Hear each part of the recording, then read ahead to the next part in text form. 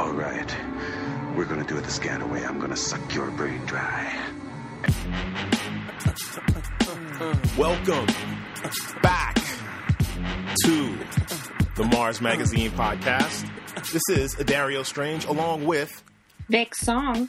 And we have just come off of a very interesting week. Well, before we get into that, how's your week been, Vic Song? It's been very busy.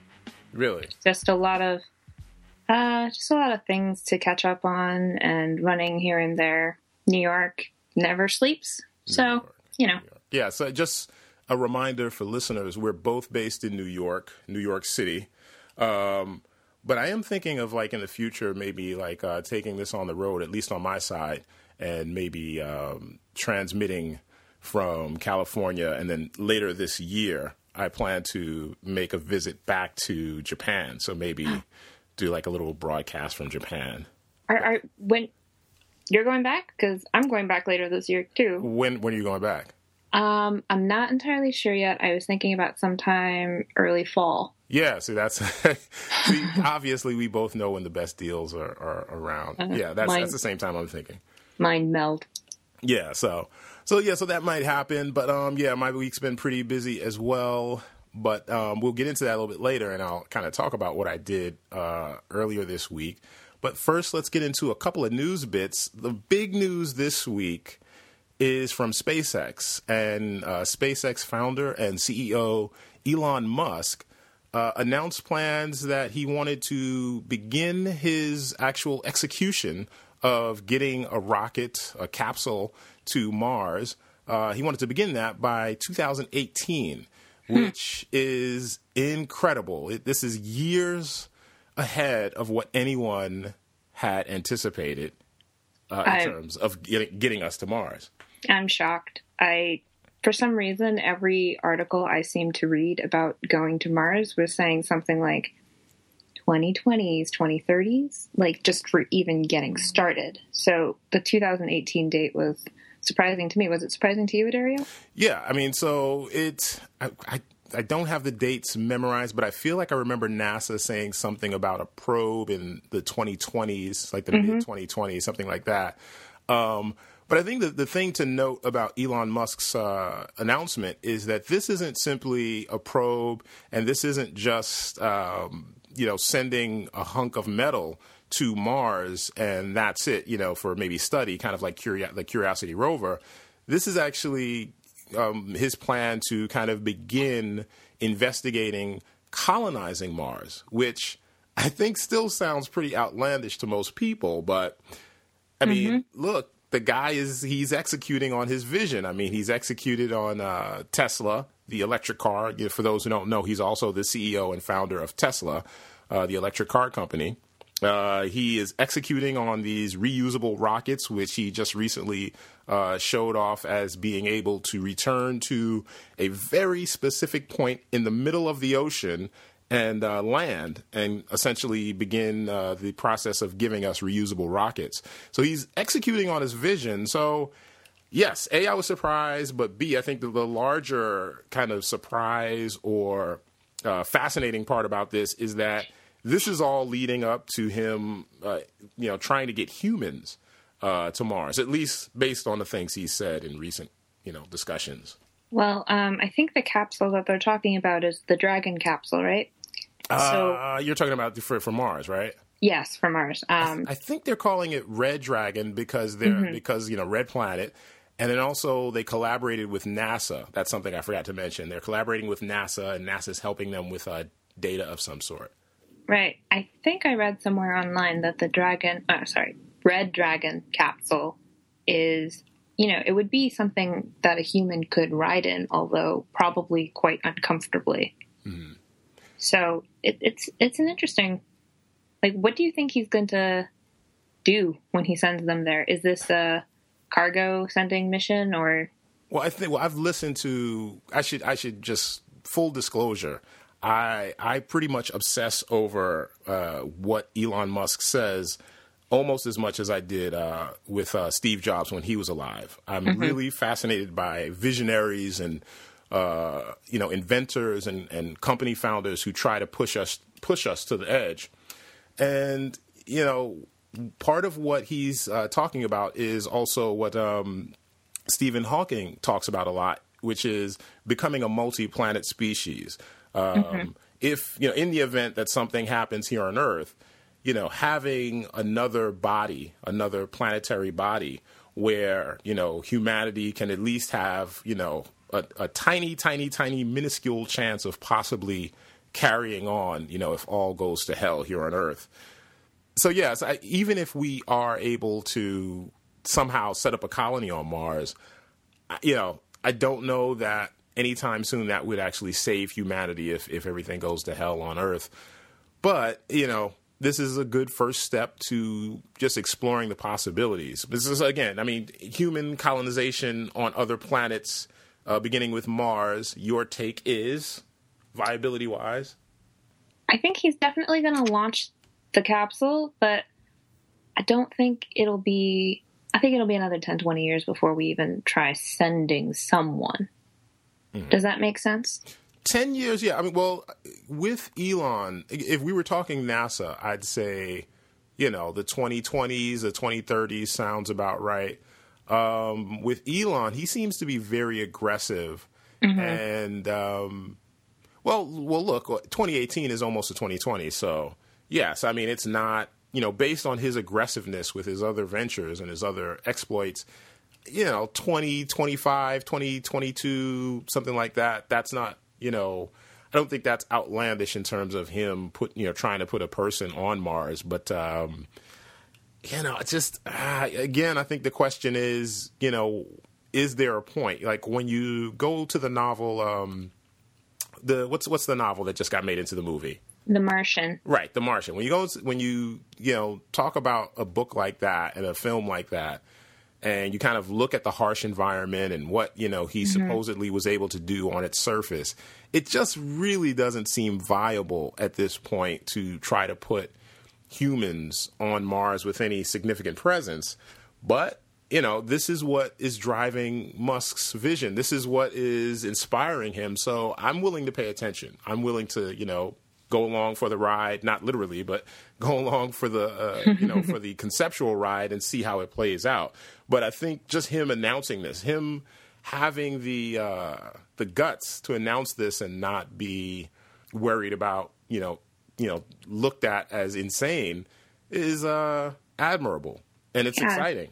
My mind tends to go to the what if horror scenarios. So part of me is a little apprehensive that it does seem quite so aggressive. I think this is something that I personally would want to take as much time on to get it right because it's so expensive. But that being said, I do think you need visionaries like Elon Musk pushing us to get there at some point. Because I think life on Mars, that kind of project, if you just were to leave it to the public sector, we wouldn't be there until like 2080. I don't know. Well, yeah, I think that's the privatization of space is kind of the other exciting part because NASA and even other space agencies around the world, the whole idea of getting humans out into space, that's kind of fallen off a bit. And there's been more attention on the International Space Station and beyond that, primarily focusing on probes, that are operated remotely. So this is exciting, on a human level, just getting us, making us, turning us into a multi-planet species. But it is a pretty lofty aspiration. And, who knows if any of us will even be alive to see a real first human colony on Mars. But, Musk, that's, he's going to try to make that happen, presumably while he's still around. And another anniversary. Last week we had a different kind of anniversary. This week we have the 30th anniversary of the Chernobyl nuclear accident in Russia. That came to pass on April 26, 1986. This week there's been a good deal of discussion around the issue of using nuclear energy, the dangers inherent therein. And one of the interesting projects that we stumbled across was this virtual reality documentary called Chernobyl. I'm a little thrown off by their spelling. They don't spell it. Yeah, they don't. I noticed that too. And then I was thinking, because they are actually Russian, maybe that's actually closer to how they say it. Exactly. And we've just been spelling it wrong. That's what I was thinking. So I'm just going to keep saying it the way everyone knows. So I'm going to say Chernobyl 360. And it basically puts the viewer in a first-person, gives the viewer a first-person seat from a drone's perspective, and it takes you around this really spooky, the confines. It was so creepy. It was, let me just say, that was really creepy. I mean, it was super cool watching the drone take the little camera thing and fly around. That part was cool. I was like, oh man, awesome. But then when I was actually looking at the scenery, I don't know, man, that's creepy. And so they have a Kickstarter project set up to, I guess, help fund the completion and production and distribution of the VR experience. It's kind of weird because on one end, I know there are a lot of people out there who want to know, or who kind of think it's important to look back at Chernobyl and look at, just as almost a reminder, a monument to the dangers associated with nuclear energy.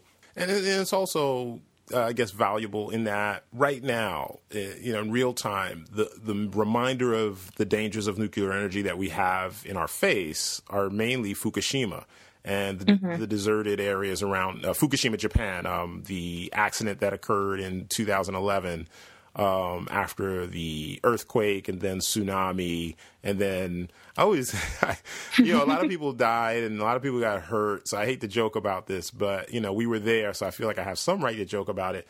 I mean, I almost feel like, during that day, I just remember thinking, okay, when's Godzilla coming? Because we got the tsunami, we got the earthquake, got the tsunami, nuclear thing. Perfect conditions for Godzilla. That's literally the setup for almost every Godzilla movie, is it not? Yeah. So just some people look at, I think some people look at Japan and Fukushima and maybe kind of, because it's so far away and because it involves a culture that is so foreign to them, they're able to easily kind of put it in the back of their mind.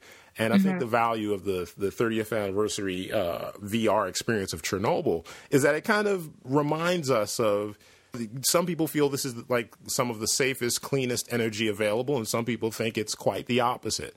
Either way, it's a great reminder of kind of the dangers around it. It's also kind of a great, I guess, attempt to show us something through virtual reality that we can't otherwise experience in person. It's pretty much off limits.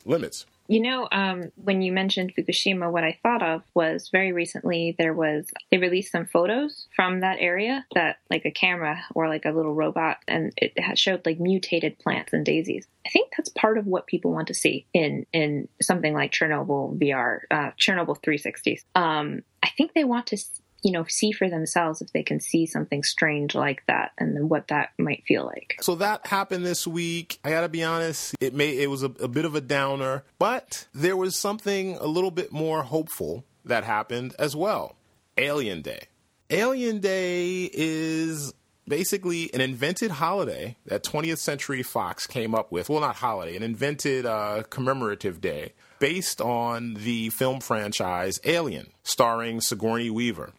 So the interesting part is that Alien Day actually falls on the exact 30th anniversary of Chernobyl. Conspiracy! No.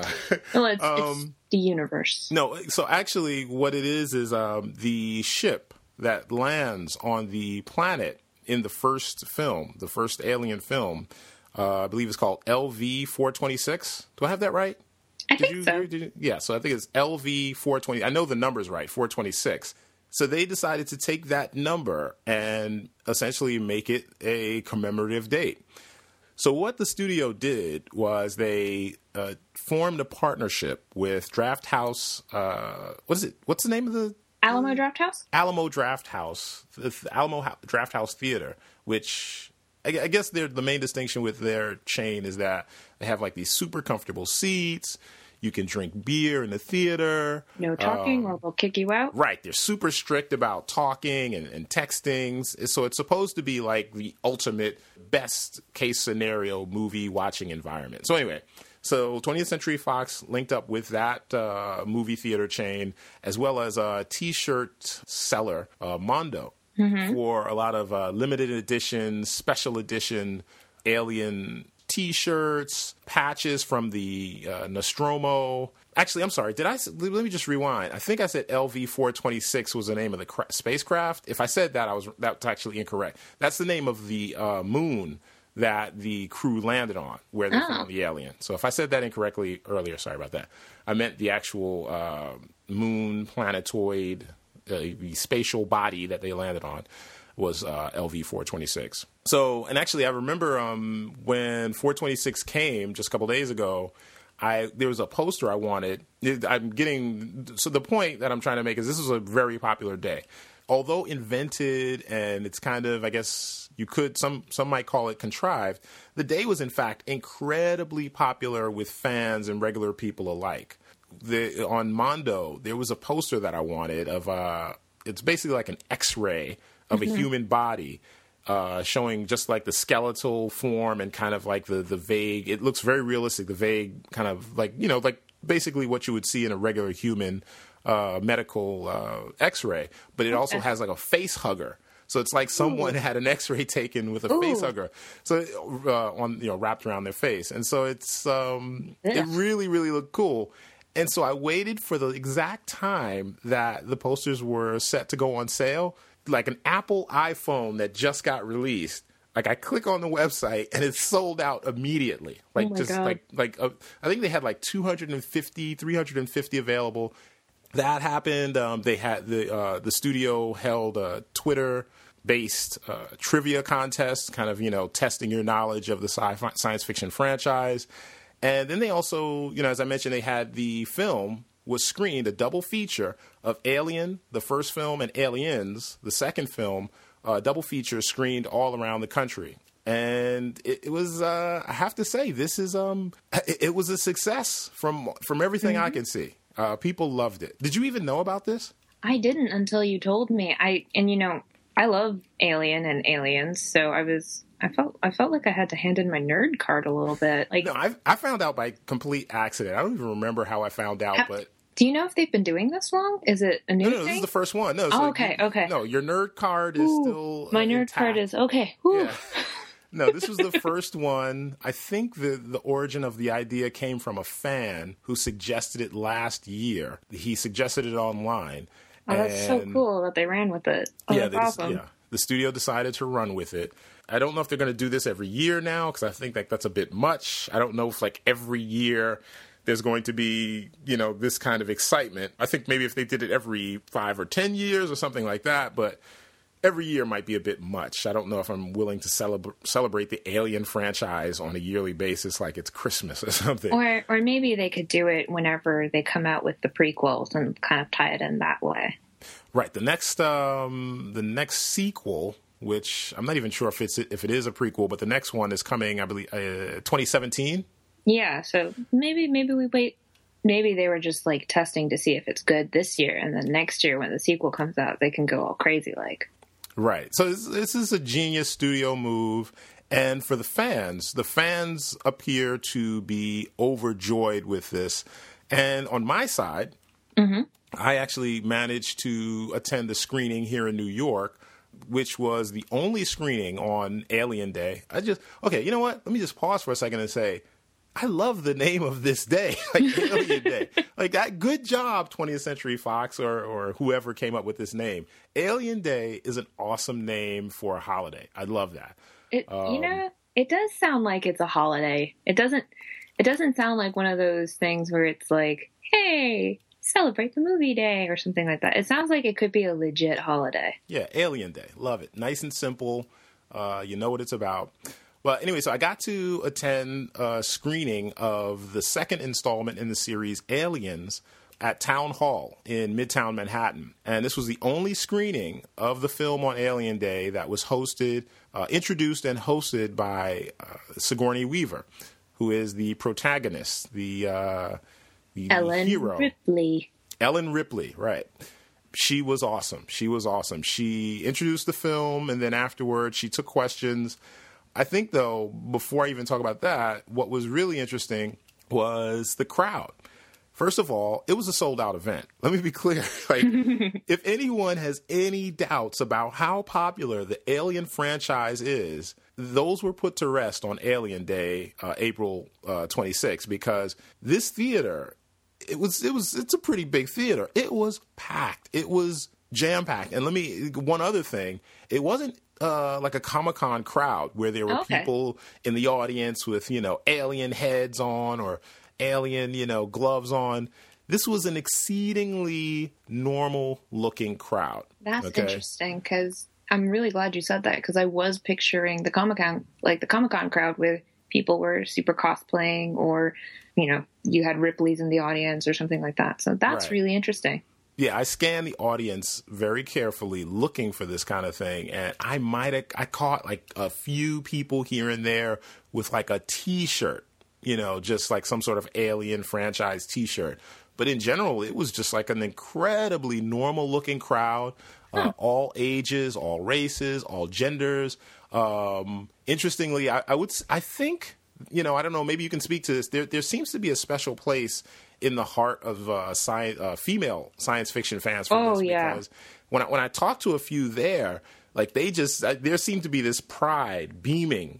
Okay, can I just say, Ellen Ripley is one of my sci-fi female protagonists. Like, she has a special place in my heart, because not only is she badass throughout the entire movie, I don't know, man, she never for a second feels like she can't.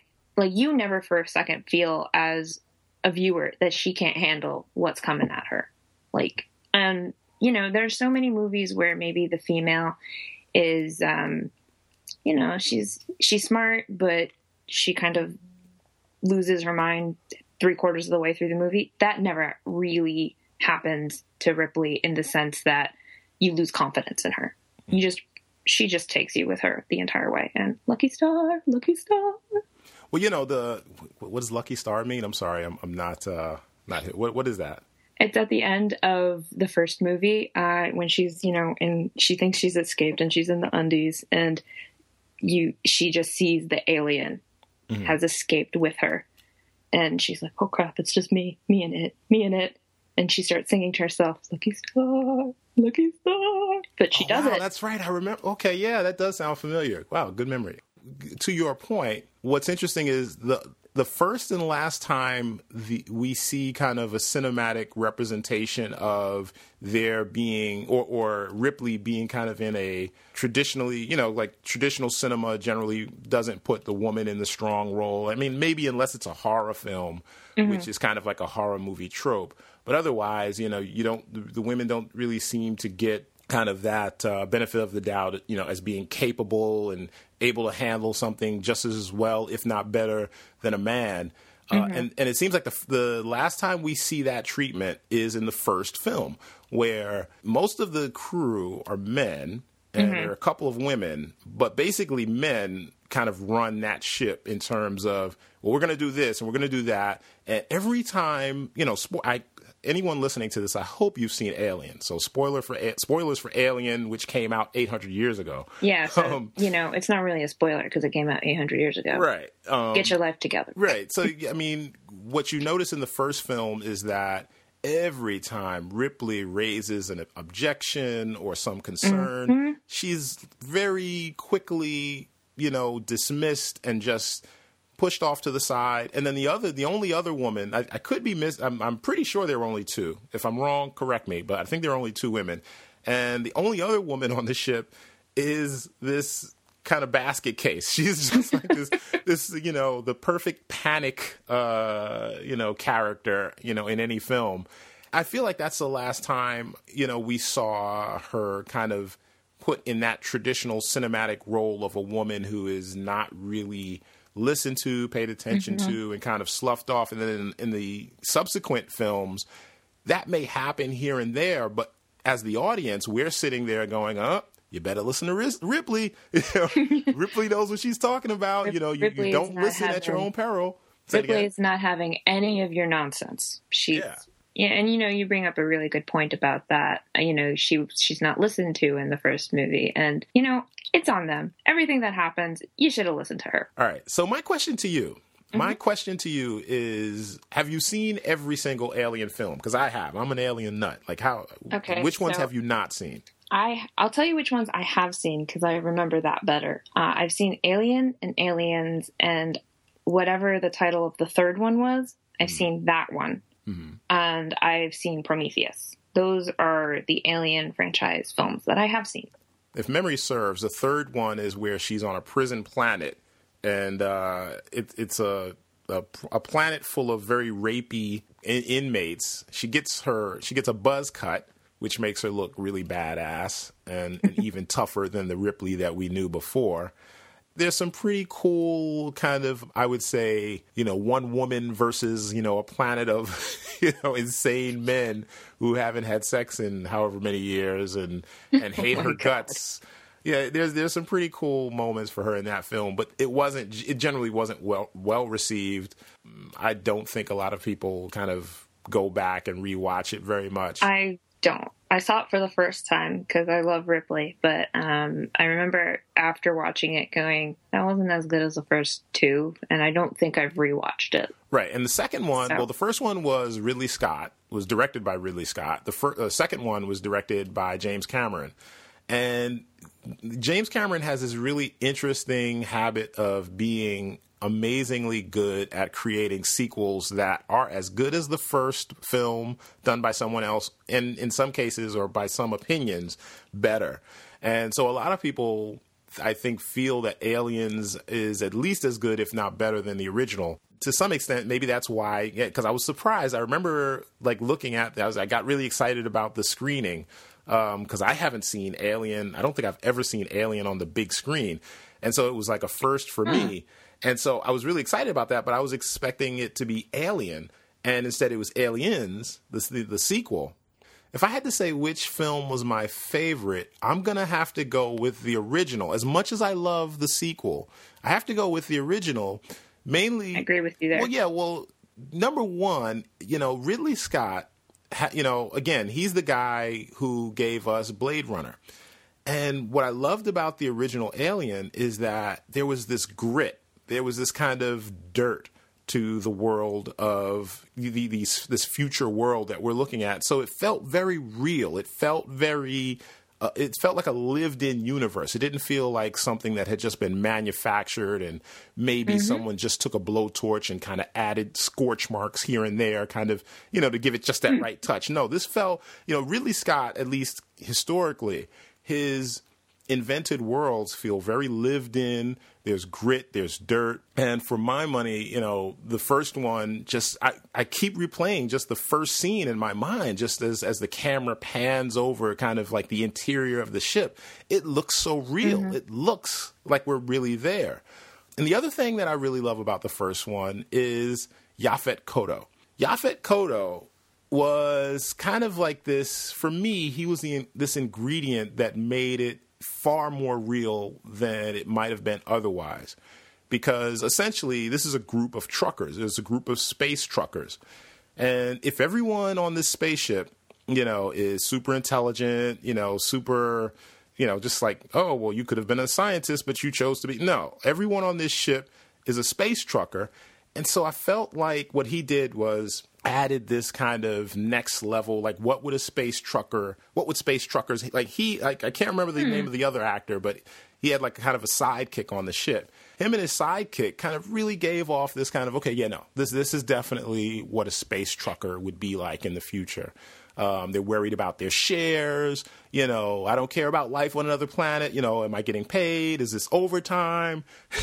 Like all this stuff. Well, that's a really great point, because what it does is it adds the fact that space travel in their universe is not extraordinary. It's very ordinary. It's right. Exactly. It's to the point where it's like, hey, I'm here for a paycheck. I don't, this lofty stuff is not what I'm here for. And that just makes it feel like the future. Yeah, and at one point, I can't remember what the captain says, but there's something about their journey that may add extra credits to their end haul.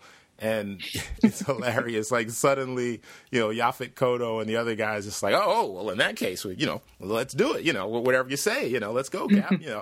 that would be my favorite one. But the second one, it's a close second, because I got to tell you, Bill Paxton.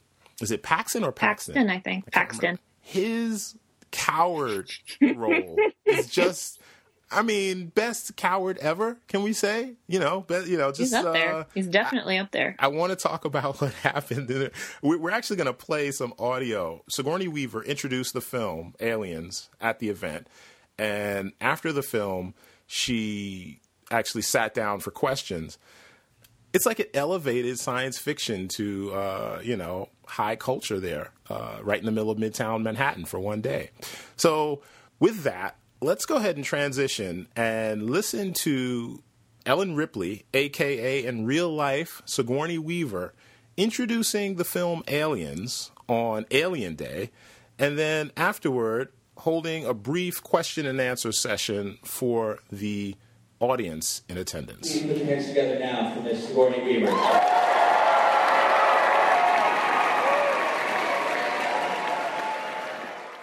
You watched it with us. I did. It's been a while since you'd seen it? Well, quite a long time, actually. It's so much fun to see it in a proper theater instead of on a TV screen. So I'm glad I waited. It's worth the wait.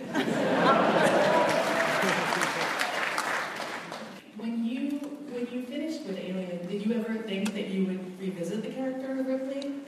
I really didn't, and I think the first one felt really unique and complete.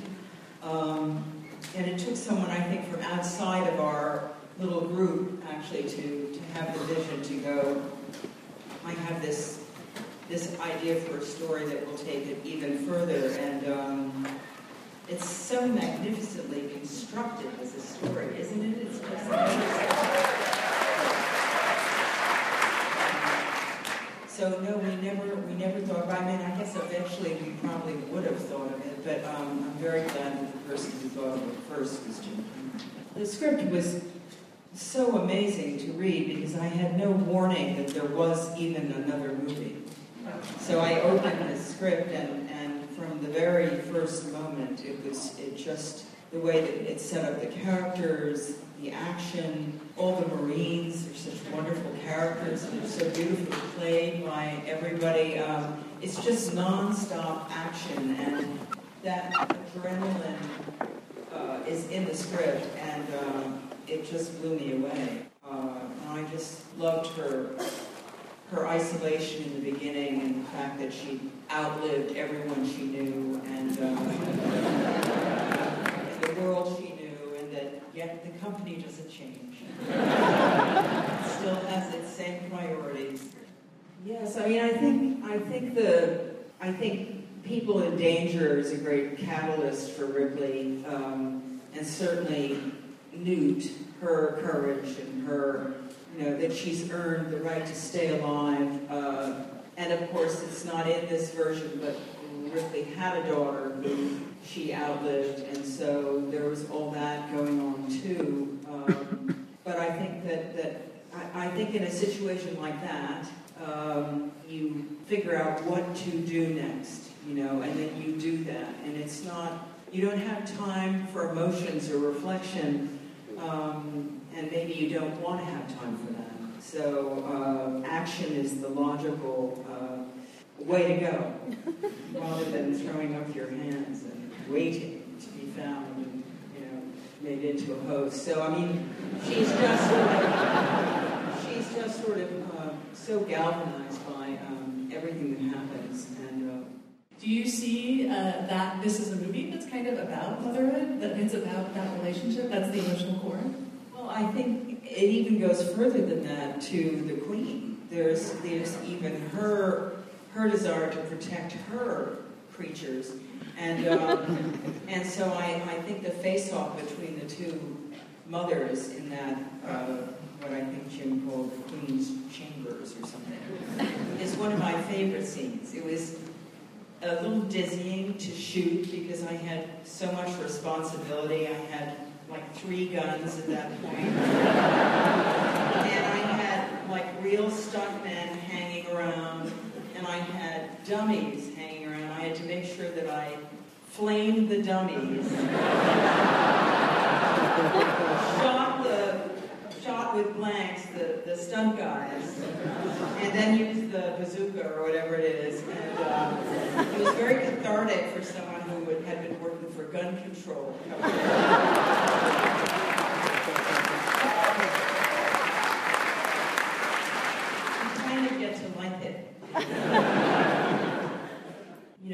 Maybe Jim was aware of all of the ramifications of that. I guess I was so grateful to have a role where I could kind of get the job done without being in some skimpy little costume.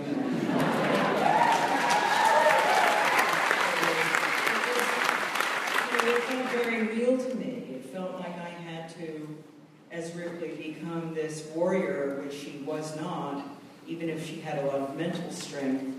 She had to learn as she went, just as all of us would have to in that situation. And to me, it is a great woman character, but I also feel by the end, there's a lot of everyman in the character that we can all relate to and that we're all rooting for. And I think that's just, Jim's brilliance in writing such a sort of seminal character. I think the most important thing in these big action scenes is just to be very present. All your senses are very alive. Sight and sound and taste and smell. Everything is because you're like this. And the thing I remember about these big scenes is there's so many of us involved. There's such a huge crew. There are puppeteers inside the Queen. There's a guy behind me in the power loader. We had to kind of walk together. And so much work that goes into every single shot. So it's very exciting for me to watch it with all of you because you clearly appreciated all of it.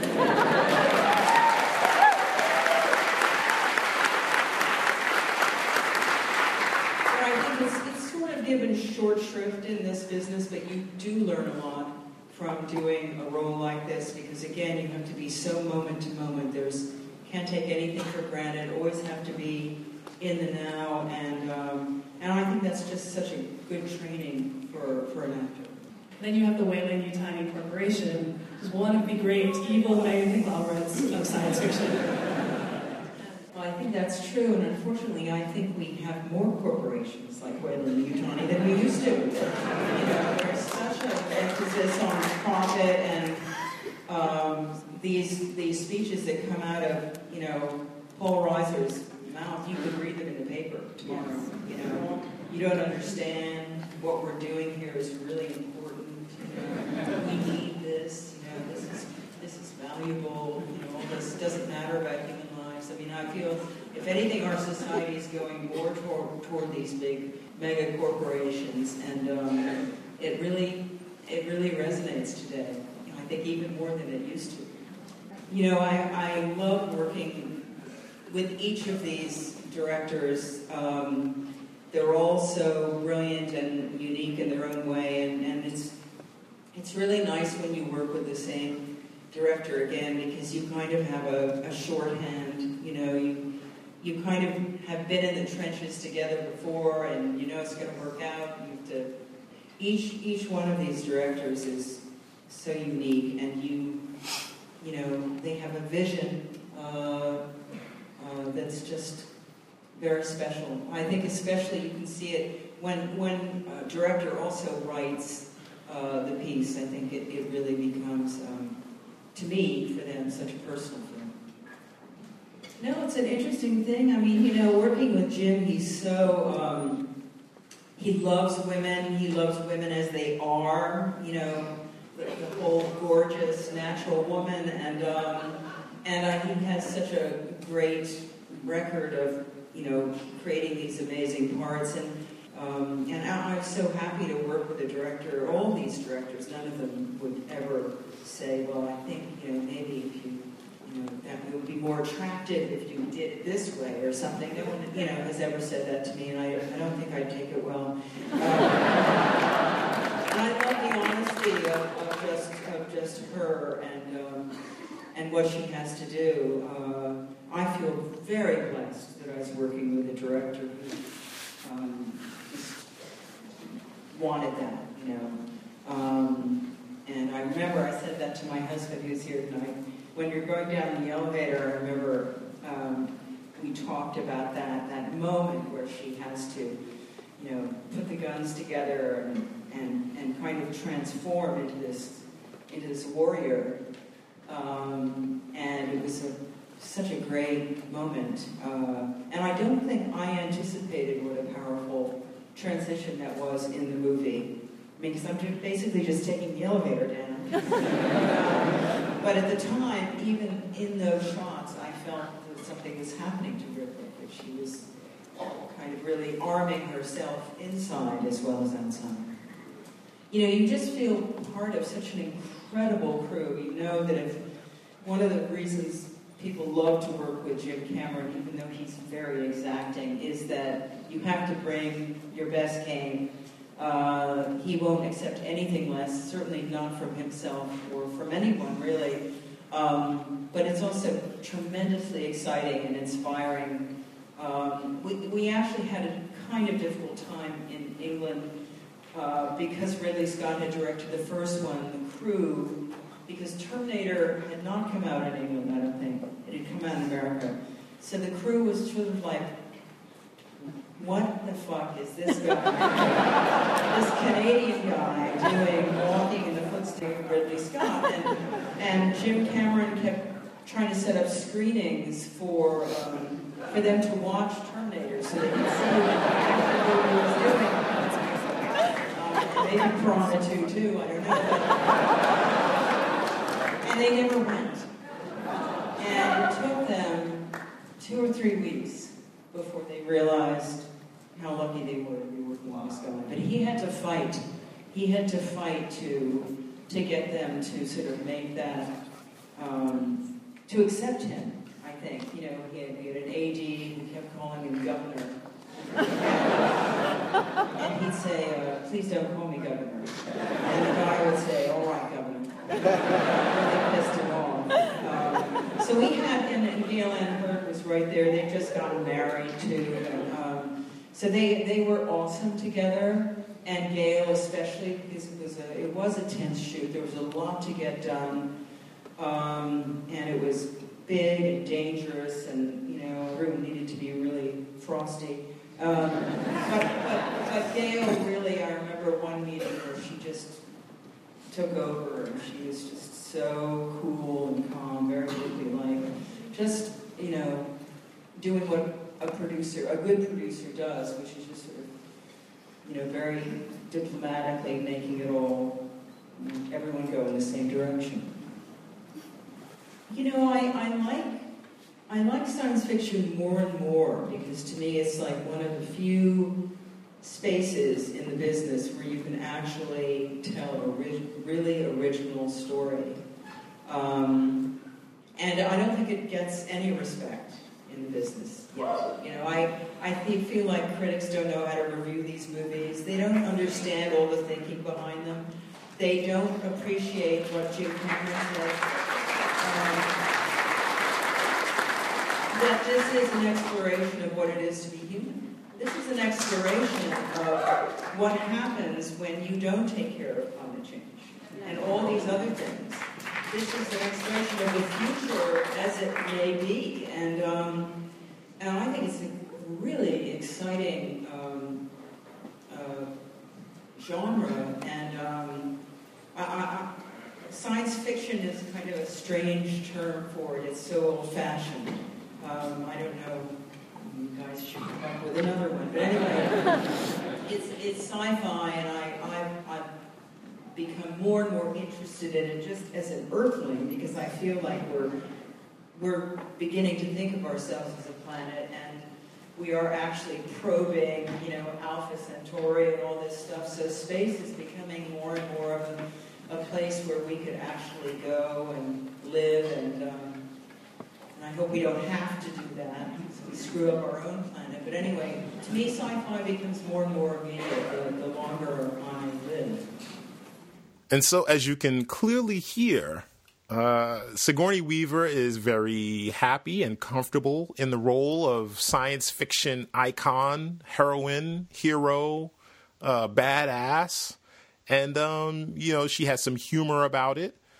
And I was so happy to be there in the presence of one of the most badass science fiction characters, actors in history at this point. So I guess what I want to get to now is discussing kind of the intersections of what that film did with the realities of what we're dealing with now, in reality. Just, first of all, First Contact.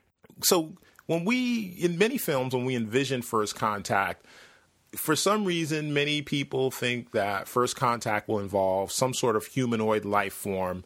And I guess best case scenario for a lot of people is, well, it'll be a humanoid life form, but maybe they'll have 3 eyes and maybe their skin will be purple or something like that. And, everything that we know about life here on Earth in terms of how life develops in extremely different environments says that if we do ever have first contact with another life form from another planet, it's actually far more likely that they look and have a physiology that is entirely different from ours. And so although the aliens are somewhat humanoid in terms of, 2 legs, 2 arms, and that kind of thing, they look kind of insectoid and lizard-like. And so that's one of the things I love about the Alien franchise. It kind of sends this message of, no, First Contact may look, if there are beings, on First Contact, they may look like something that is out of a nightmare. I'll put it like this. This is a scenario I always love to bring to friends when we're talking about this kind of stuff, which is, when, let's just say in a scenario where aliens arrived at Earth, they arrive at our planetary doorstep and they transmit video somehow down to us. And the video screen flickers on, and the first face you see is the gaping, chitinous maw of a spider. Of a tarantula with the 8 eyes or however many eyes they have, and they're speaking to you in some gravelly. People would lose their minds. We're gonna have intergalactic war if that happens. That's no. Yeah, there would be terrified screams. Whereas if that same scenario played out, and let's say it was the classic pink with giant black eyes and kind of like a light bulb shaped head, there'd be some mild freakouts, but I think people would get over it pretty quickly. But if a talking spider showed up on your screen saying, "Hey, hi guys, we've just arrived." Can you imagine if it was a huge, giant, hairy talking spider, but it was like the friendliest alien ever? And it's like, "Hi guys." Well, no, that's actually that's the scenario. I'm sorry, I should have added that. That's actually what I'm thinking. I'm thinking, this giant talking spider arrives, is completely friendly. "Hey, we want to hang out and help." It doesn't matter. I think humans would say, "I don't care what the hell you're saying. Whatever these things that are, these words that are coming out of your mouth, I'm pretty sure we're mistranslating them, and you mean you want to eat us." So just the appearance. I think we're still undeveloped or unevolved enough to where the visuals at this point would be enough to send us into a panic spiral. You mean like 2 rows of beady. 2 rows of 4 jewel-like eyes with pincers and a hairy legs. Oh, God. Hey, guys, hi. And, there's like some little clicking sound every time they get some words out. I think we'd be in full freak-out mode. So to bring that back around to Alien, although clearly in the film the alien is out to kill every and anything it can, just the very sight of the thing. I mean, well, let's be clear. The Alien franchise is ranked as science fiction horror. Okay? So let's be clear about that. So, yes, so it is meant to scare the hell out of you. But it's just interesting because if we saw something like Alien or a giant spider on First Contact, it's my belief that we wouldn't wait to hear what its intentions are. We would immediately freak out and send whatever nukes we have. What is it? What's the phrase they use in Aliens? Nuke it out of space. Yeah. Moving on from the First Contact notion of aliens and kind of what it means, to the film franchise is the idea, and this is, I think, possibly the most brilliant part, or one of the most brilliant parts of the Alien franchise, which is the Weyland-Yutani Corporation, which is kind of this, I guess, global corporation that is a military contractor, is some sort of mining contractor, a terraforming company. And what's interesting is that this company actually has real parallels in our world. You have companies like Boeing, Lockheed Martin, and now more recently SpaceX. I mean, SpaceX is talking about now traveling, as we said earlier in the show. It's talking about traveling and colonizing Mars. I mean, that's some Weyland-Yutani stuff, and so hopefully less corrupt. But yeah, well, that's the thing. So the reason why the Weyland-Yutani kind of position in the franchise is interesting is that the assumption in the film is that there would be a priority placed. Well, let's be clear for people who maybe haven't seen the Alien movies in a while. Essentially, what comes out after the first installment, from the second installment on into all the others, including the prequel, by the way, is that the prequel being Prometheus, is that the corporation is far more interested in resources, and if there is alien life forms, somehow acquiring this, new form of life and trying to study it, to somehow profit off of it, back in, the human populated parts of the universe. And so when you look at companies like Lockheed Martin, Boeing, and I guess SpaceX, I mean, they're not really in that category yet. I mean, they're spacefaring now. But I mean, I think the ones that we really think about are the Boeings and Lockheed Martins because they're military contractors. Yeah, I mean, for a lot of these companies, it does seem like, profit margin trumps morality. We are now 3 months into the year of our Lord, 2023. At this moment in our civilization, we can create cybernetic individuals who, in just a few short years, will be completely indistinguishable from us. Which leads to an obvious conclusion. We are the gods now.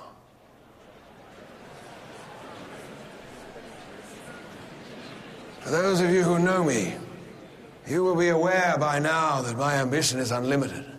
You know that I will settle for nothing short of greatness, or I will die trying. For those of you who do not yet know me, allow me to introduce myself. My name is Peter Weyland. And if you'll indulge me, I'd like to change the world.